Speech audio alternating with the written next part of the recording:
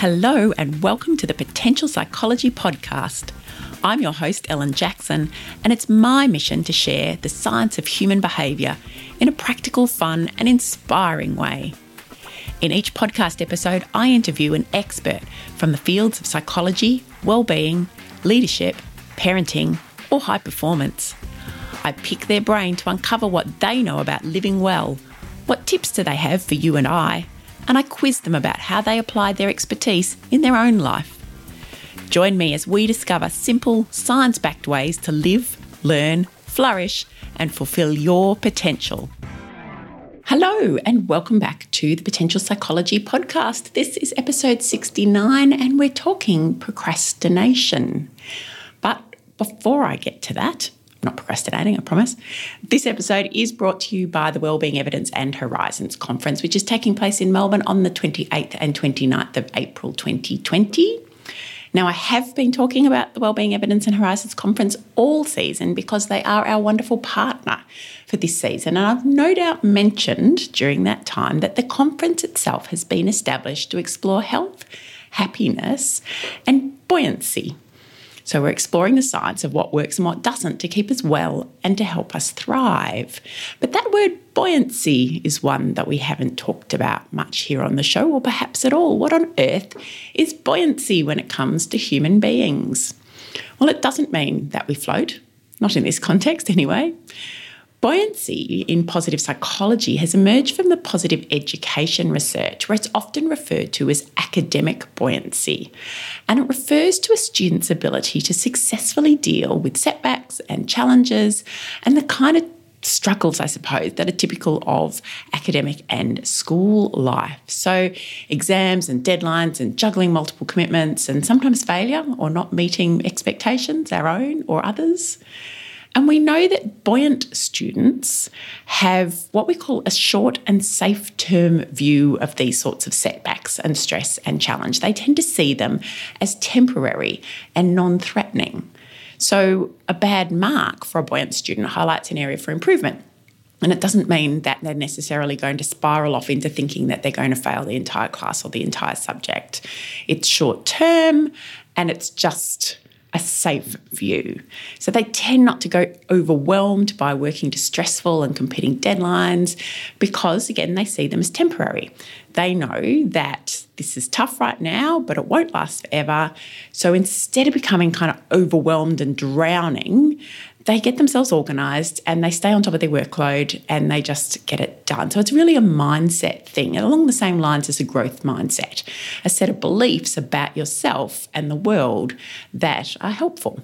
And the interesting thing about buoyancy is that the research is now suggesting that the same mindset translates well from school and studies to work.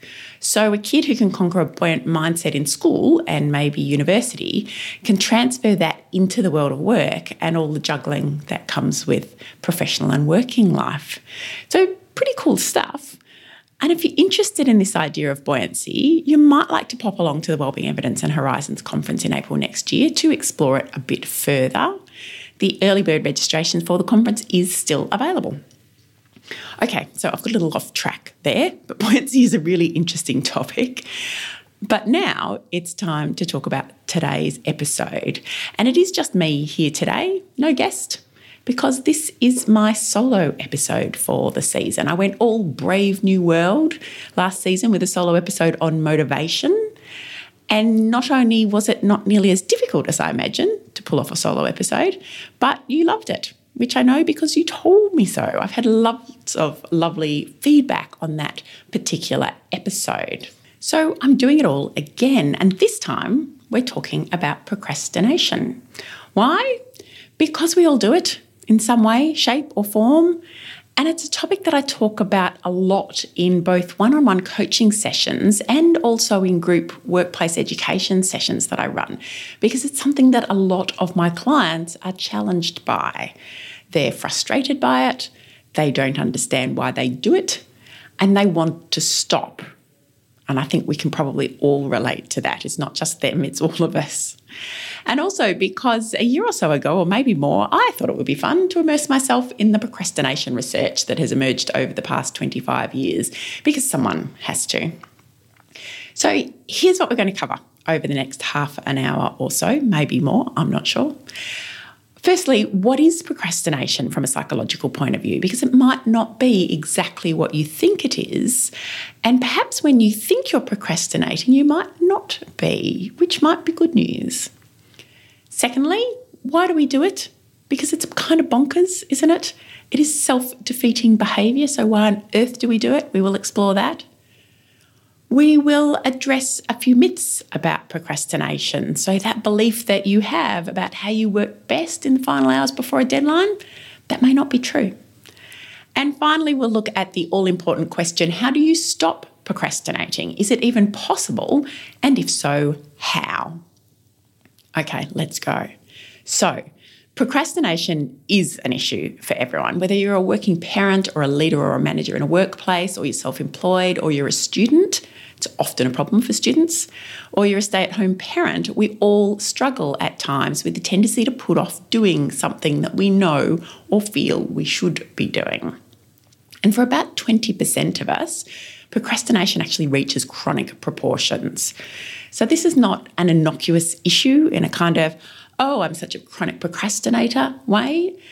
For this 20%, not only do they consistently underperform relative to their capabilities as a result of their procrastination, because they leave everything to the last minute, but they suffer emotionally. Their well-being suffers. They're racked with feelings of guilt, and there's a lot of self-flagellation that goes on. So for the chronic procrastinator, it's a pretty miserable and emotionally unhealthy place to be. So it has an impact on well-being. But what do psychologists mean when they talk about procrastination? Is it what you and I mean when we talk about procrastination? Well, the definition that I like best is a habitual or intentional delay of starting or finishing a task despite knowing it might have negative consequences. And that's the important bit right there at the end. Despite knowing it might have negative consequences. Because there's many things that we put off doing that don't actually have negative consequences. I might put off vacuuming the house, and while that might mean an accumulation of grotty mess that annoys me, it's not really a negative consequence. It's just an annoyance that other people probably don't even notice. So that's not really procrastination. That's an issue of my expectations of myself, and I can shift those expectations. Might take a little bit of mental gymnastics, but I can remind myself that I'm busy or I'm tired or I have other priorities that I need to attend to, and that if the vacuuming doesn't get done right now or today or even this week, it doesn't really matter. So the experts in procrastination, psychologists who study this stuff, will tell you that putting off something that doesn't have particularly negative consequences, or that you can reprioritise because you have other commitments and priorities, and sleep and rest and downtime are definitely priorities as far as your well-being is concerned, then that's not procrastination, it's just delay. Yeah? Not procrastination, just delay. Now, this might seem like semantics. You know, how does it help to call it delay rather than procrastination? Isn't the activity the same, or lack of activity the same? Well, it helps because of what goes on in our mind. So we tend to make negative judgments about procrastination. If I asked you if procrastination was good or bad or helpful or unhelpful, you'd probably say that it's bad and it's unhelpful. Yeah, most of us would. That's the view we take of it, that it's something we shouldn't do. But if I asked you if delay was good or bad, or helpful or unhelpful, you'd probably say it depends. What am I delaying and why? So we're so much more likely to be flexible and open-minded when it comes to delay, and much less harsh on ourselves. And that's better for our emotional well-being. We don't judge ourselves as harshly, so we don't end up in that kind of messy quagmire of guilt and self-recrimination that neither helps get things done or makes us feel good, makes us feel unhappy and irritable. So there's some kind of nuance there in the difference between considering it procrastination and considering it something that we've just delayed. And we give ourselves the option, if we say it's just delay, to say, well, I've just delayed it, I'll get on with it. Whereas if we say it's procrastination, we tend to get kind of bogged down in a bit of a negative thinking loop, which I'll go into shortly. Okay. So what if there are negative consequences or the task can't be delayed because there's a deadline, but you still delay getting started, or you leave it until the last minute and your stress levels rise, but you still don't do anything about it except get anxious and really cross with yourself? Or as a coaching client said to me recently, I say I'm going to do it, but then I don't. And I know I'm not doing it while I'm not doing it. And I'm already feeling bad about it and I still don't do it. What is going on with that? And what is going on with that? Because that is procrastination. And we all do it at times, and it's self-defeating and it's kind of bonkers. It's like we're somehow trying to undermine our own best efforts, and that makes absolutely no logical sense. But we all do it sometimes on some tasks, and some of us do it pretty persistently on a lot of tasks. And this is where it gets interesting, because there are a couple of schools of thought within the social sciences when it comes to procrastination. Generally speaking, the economists tend to favour a theory that says that when we're procrastinating, we're kind of mentally calculating what they call the utility or usefulness of our activities. And we tend to assign more value in the moment to the pleasurable ones, like watching Netflix, over the tougher tasks, like doing our tax returns. But as the deadline approaches, we flip it and we start to add more value to doing the tax return and less value to watching Netflix. And that changes our behaviour. It prompts us to get on with things, which is why we procrastinate less, or we move into action as a deadline approaches. So that makes some logical sense. And it does suggest that procrastination can be overcome by better time management. So making and prioritising lists of tasks, or things like eating the frog by doing your toughest task first at the beginning of the day, and accountability buddies, and all of those productivity and time management tips that are so available to us all the time. You know, they should work then, shouldn't they? If this is just an issue of awareness of the tasks and how we value our time. And sometimes they do, often they do. But they don't work with the tasks that we tend to procrastinate about over and over again, or during the periods of our life or our day or our week or our month when we most often procrastinate, like when we're tired or sad or overwhelmed. And they may not ever work if you're one of those 20% who make up the chronic procrastinators who find themselves procrastinating over everything. You know, there's no logicking or time managing your way out of those situations. They persist despite us knowing that it's not good use of our time. So the psychologist noticed two things about true problematic procrastination. One, that it is completely resistant to logic. It makes no sense. And two, that it comes with feelings. So feelings of guilt and shame and anxiety that are all triggered by the conscious or unconscious decision to delay a task despite knowing that there's negative consequences. And those might be things like not doing as well on an exam because you tried to cram all your study into the last few hours, or producing a report or a presentation that's subpar because you didn't allocate enough time to it, or getting fined by the tax department because you didn't lodge your tax return. And feelings play an important part in all of this behaviour. And leading procrastination researcher and Carleton University psychology professor, Dr. Tim Pitchell, along with Dr. Fuchsia Siroy from the University of Sheffield, got interested in this, and they researched it, and they developed the mood repair theory of procrastination, which has been really well studied now. And it proposes that we don't procrastinate because we're avoiding a task. We procrastinate to feel better. Or as I like to say, we're not avoiding a task, we're avoiding a feeling.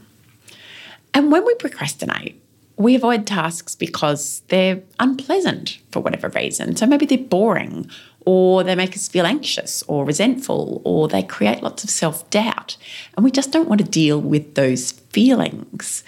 And this is where these feelings come in. So to give you a couple of examples, personal examples, I procrastinate when it comes to writing and creating content like this podcast. even though I actually love writing and creating content, particularly for this podcast. And why do I procrastinate? Because there's always a little voice that says, I want this to be great, really excellent. And what if it's not?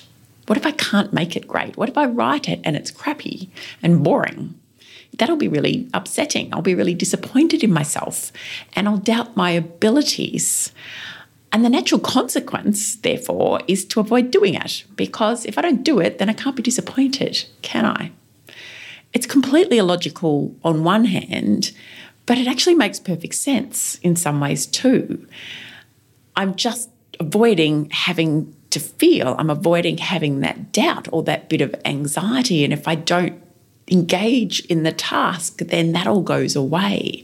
So it shapes my behaviour until either the deadline draws closer or I have a good hard talk to myself and just get on with it. And we're going to explore what that looks like shortly too. So that's one way in which I procrastinate, in which I've noticed that the feelings play a part. And another personal example is the feeling of resentment.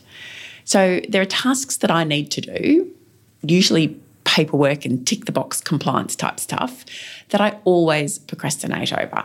In fact, there is some paperwork that I should have attended to that I've actually avoided for years.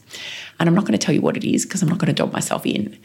But rest assured, it contributes to a bit of mental clutter of, I really should do that sits in the back of my head because it's been lingering around for so long. And then I push that aside, even though they're not doing the paperwork could have significant negative consequences. So this is classic procrastination. And when I first started learning about this mood repair theory of procrastination, I realised that the feeling I was avoiding in those situations was a resentment. I resent using my time to complete tasks that add absolutely no value to me. I don't care that this paperwork is done or not done. Other people might care, but to be honest, I'm not sure that anybody else really cares either. It really feels to me just like jumping through unnecessary bureaucratic hoops. And I personally resent sacrificing my time for that. And I don't like feeling resentful, so I just avoid it and get on with something else that feels more productive. And this has been going on, I admit, for years. But the ridiculous thing is that by not doing it, I might feel better in the moment, but it actually contributes to me feeling more and more guilt over time because I'm also a very conscientious person and I don't like not complying with the rules. So now I've got this whole mixed up set of uncomfortable feelings that I also don't like feeling, and I'm avoiding those as well. And of course, logically, if I just did the paperwork, I could make all of those feelings go away and future me could relax and feel satisfied that I ticked it off. But in the moment, present me just can't bear to dig it all out and struggle the resentment of doing a boring, pointless, time-consuming task. So I find that future me is just going to have to continue to suffer a kind of low-level guilt so that present me can avoid a spike in resentment. I hope that makes some sense. I'm hoping you can relate in some way because otherwise I've just revealed the complicated inner workings of my mind for nothing. But anyway, so essentially we give in to feel good, as Tim Pitchell says. It's not a failure of time management, but a failure of what psychologists call self-regulation. So we fail to regulate or manage our behaviour to achieve our goals because the feelings get in the way. And at its core, this is the same self-regulation fail that takes place when we eat more than we should or drink more than we should or spend money that we don't have. The needs of present us to feel good takes precedent over the need for future us to achieve our goal of saving or weight loss or avoiding a hangover, maybe. And to use the immortal words of Homer Simpson, that's a problem for future Homer. Man, I don't envy that guy. So for chronic procrastinators, this short-term mood repair becomes a habit that can take precedence over pretty much everything else.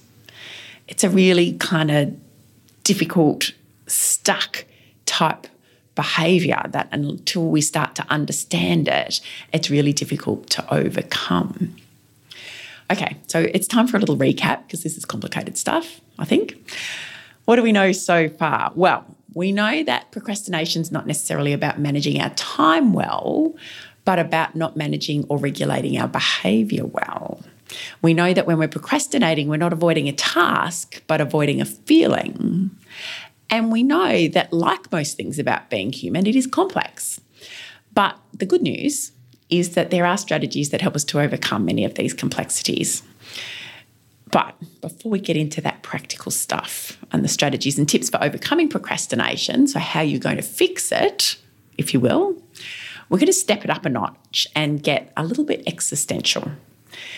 Because there are times when we don't have a hard deadline or there's no obvious negative consequences, but procrastination is still a problem. Because as Professor Pitchell says, procrastination can be a problem of not getting on with life itself. So we all have big goals in life. You might want to start a business, have a family, write a novel, travel, buy a house. And there's lots of little steps that we take towards conquering each of these goals. And these little steps and the big goals contribute to a sense of achievement in life and a sense of meaning and purpose. And these in turn contribute to our well-being. We know this from lots of positive psychology research now. And when we procrastinate over the little steps that lead to the big goals, if these things stay on your one-day list forever, then we're really missing out on opportunities to thrive and flourish and live our best lives, aren't we? We're kind of putting life off. And I don't think that's good for us. I don't think that is living our best selves or being our best selves or living our best lives. And I find this conversation gets really tricky because we're often exhorted, including here on this podcast, to live mindfully, to live in the moment and not worry too much about the future. And now I'm saying, don't procrastinate on the important things for your future either if you want to thrive or flourish. So live in the moment, but also think about the future, yeah? I like to think of it, it is a dilemma, but I like to think of this dilemma as a kind of dance where you're stepping back and forth between enjoying the moment and not getting caught up in anxiety or unhelpful anxiety about the future. But you're also staying conscious of and taking action towards your goals. So you're both being in the moment and focusing on the future at the same time, stepping backwards and forwards between these two modes of thinking and two modes of being. And that's where the joy is, that's where the well-being is. And this is the kind of stuff that my coaching clients and I work through in our one-on-one session. So how do they dance, their individual dance, to maximise their flourishing, to achieve their goals and minimise their worry at the same time, not get caught up in the anxiety, but to keep moving forward in order to live their best lives and be their best selves. So I do have a tip. I know that gets a little existential, but I do have a tip for this particular procrastination challenge because I think it is a challenge. I don't think any of us want to be putting off life, and yet it can be so easy to find ourselves doing that. So if you find yourself beating yourself up for not getting on with life, not making progress on your big goals, it can be helpful to try and reframe your story around that. So instead of beating yourself up and say, I need to stop procrastinating on this, reframe it as I have the opportunity to get on with my goals in life. Because I need to stop procrastinating is a really unhelpful and unmotivating and non-specific kind of demand that we're making of ourselves. It doesn't tell us what we should do, and it's a bit of a downer. Whereas stating it as I have the opportunity to get on with my goals in life, that starts to pull you forward. It's what we call an approach goal, and it's much more positive and motivating, especially when you take, and this is the important step, you take the next step and outline what those goals are and what the steps are to attain them.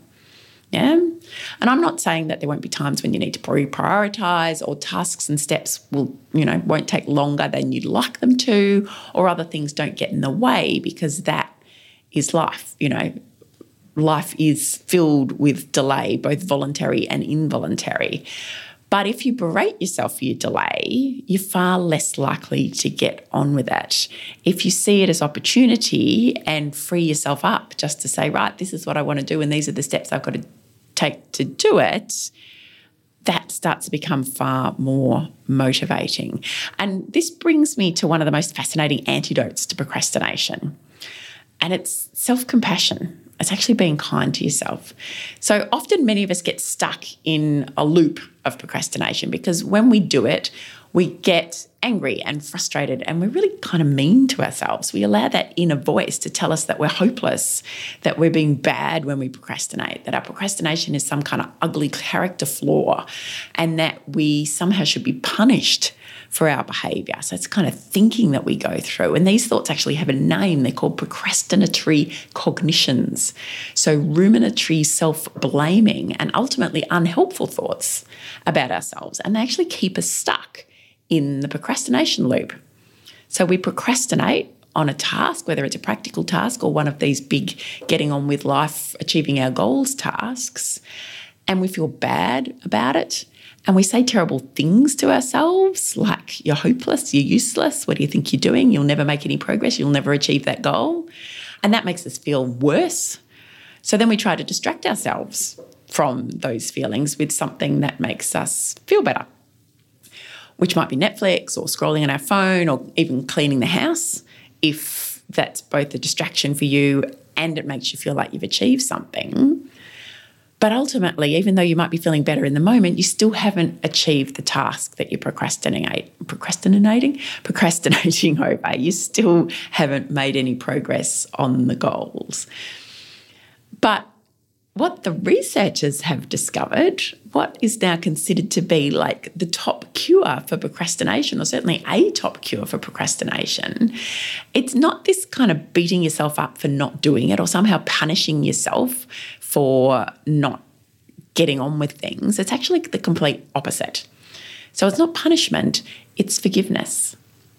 So when we acknowledge that we're human and that being human is messy sometimes, and that's a key component of what's called self-compassion, this idea of common humanity, that we're all in it together. I'm just as human as you and you're just as human as me, and we all have our foibles. And if we forgive ourselves for our procrastination, it breaks this cycle. So rather than getting stuck in this negative self-defeating loop, it allows us to move past what psychologists call maladaptive behaviour or unhelpful behaviour and thinking, and to focus on the future, which frees us up to do the task. So it's a really liberating breaking of this cycle. So you might be a little bit dubious listening to this. It's like I can hear you thinking, nah, this is not going to work for me. It can't be that easy. And I have to say, it's not a miracle cure, particularly for chronic procrastination, but it does absolutely help. And I know because I have been practicing this myself for some time now, and I can tell you that while I might still delay starting some tasks because I feel a bit inadequate or I'm avoiding feeling resentful or frustrated, when I practice forgiveness and talk to myself kindly and acknowledge that I'm just a human and that I don't always get it right, I'm far more likely to kind of shrug, take a deep breath and say, right, let's just get on with it, shall we? Rather than ending up in that self-defeating loop of recrimination and blame and avoidance. So it's a really, really helpful practice, both according to the research, but also just according to experience, certainly my experience. So worth a try, I reckon. So this brings me to the tip section. What do we actually do? What are some of the strategies that the research has uncovered or revealed that helps us to reduce our procrastination? Well, forgiveness is an important first step. So you can start with that. And then we can follow up with a few practical strategies. And strategy 1 is to explore and name the underlying feeling. So what feeling is it that you're avoiding? Is it anxiety? Is it fear? Is it resentment? Is it boredom? Is it self-doubt? Is it something else? Can be really helpful to make a list of the tasks that you tend to procrastinate over the most and your feelings about those tasks, and then to look for some patterns. Do you always procrastinate over the same types of tasks or different tasks, but they have the same underlying feeling that comes up for you? And this helps because in a kind of related but unrelated area of psychology that looks at the power of feelings and emotions and the power that they have over us, we've learned that when we can label an unpleasant feeling, so name it as anger or sadness or self-doubt or boredom or resentment, not just feel it, but give it a label, it loses some of its power over us. And fMRI scans, so functional MRI scans, have actually shown a reduction in the activity in the feeling centres of the brain when we do this. So they get people to actually label their feelings while their head's in an MRI machine, and they're looking at what's going on in the brain, and they can see there's a reduction in the activity in these feeling centres when we're actually able to give out less helpful emotions or unpleasant emotions a feeling. So it's kind of like we're able to take this feeling, and when we give it a label, it's like we can almost hold it in our hands and look at it from a different perspective. Rather than it being all caught up in our heads and our bodies, we've externalised that. We can look at it and realise that it doesn't control us. We control it. So that's tip 1. Just try labelling the feelings. Tip 2 is to strengthen what's called your goal intention. So why the goal or the action that you're procrastinating over is important to you, and the benefits of acting now rather than later. So it's a bit of a kind of a pros and cons type scenario or activity. And I do this with household tasks, just mentally. Don't have to write a list. It's just a conversation I have with myself. Often I'm looking at the pile of washing and thinking, I really don't want to put that washing away. But keeping the house tidy and running smoothly so that everyone, including me, can find what they're looking for when they need it, that is important to me. Yeah, so that's the underlying importance of the task or the goal. And I know that if I put off putting the washing away in order to feel better now because I just don't want to do it, I'm actually not going to want to do it anymore later when I'm tired and I want to go to bed. I'm going to want to do it less. And I'm going to be feeling even more frustrated if I don't do it at all and I get up in the morning and we've got school runs and everyone getting ready for work and what have you, and it's still there and we can't find anything. So I may as well just make a start on it now. See what I mean? I'm actually looking at it, and in the moment of looking at it, I'm having this conversation with myself that says, okay, I don't want to do it, but I'm going to want to do it less later. And the benefit to me of doing it is we will be organised, everyone will know where everything is, and our day will run more smoothly tomorrow. And I'm not going to want to do it more later. Let's just get on with it. So it's a bit of a mental gymnastics, but it works. So that's called your goal intention. So strengthening your goal intention. Think about why the goal is important to you or the action is important to you and the benefits of acting now rather than later. So have a go at that when you next find yourself procrastinating. And a third strategy that really works, particularly if perfectionism is getting in your way, and I know that's the case for a lot of us, and it's what's called a first sloppy step. So sometimes we procrastinate because we become so overwhelmed about having to complete a huge, whole, massive, time-consuming task or project, or we're worried about not doing it well or doing it perfectly, and so we just avoid making a start at all because it's too hard. But when we give ourselves permission to just take a first sloppy step, then we've made a start. Yeah. And the funny thing about motivation is that it often doesn't come before we start a task. In fact, except with the most intrinsic of motivation, it rarely comes before we start a task. Motivation actually comes when we start the task. So getting started, even if it's just a first sloppy step, gets the ball rolling. And again, I practice this, and I've told many of my clients this. Sometimes if I've got a report to write or an article to write or there's something that I'm avoiding doing, I will tell myself that the first step I need to take is just to open the document. Yeah, break it down to something as small as that. Just sit at your desk and open the document. Don't worry about anything that comes after that. Just do that. And of course, once I do it, I start to go, okay, I'll reread what I wrote before. Okay, maybe that's not so bad. And, the ball is rolling, the motivation is coming, and the task is getting done. It's often just that first little step that we need to take. So consider it a first sloppy step and give your permission just to do that and see what happens. Okay, so that's a few tips for working your way through procrastination. There are lots more, but we don't have all the time in the world today. So they're my top tips for the moment. And I promised you a bit of myth busting as well. So here's a couple of myths around procrastination. Myth 1 is I'll feel more like doing this tomorrow. And we've all said that. But it's more than likely that you won't feel more like doing it tomorrow. So we're putting things off, justifying it to ourselves and saying, I'm going to be in a better space to do this tomorrow, because we're all supremely confident that future us will be better prepared, better capable, more emotionally ready to take on tasks that present us can't face right now. But remember that future you is still just you, yeah, just a little further through time. So unless you're actually taking steps to learn more or prepare or even to get a good night's sleep so that you're emotionally more resilient tomorrow, in which case, if you're doing any of those three things, you're not actually procrastinating, you are taking action, then nothing's going to change. And you're more than likely going to continue procrastinating until those negative consequences start to loom really large.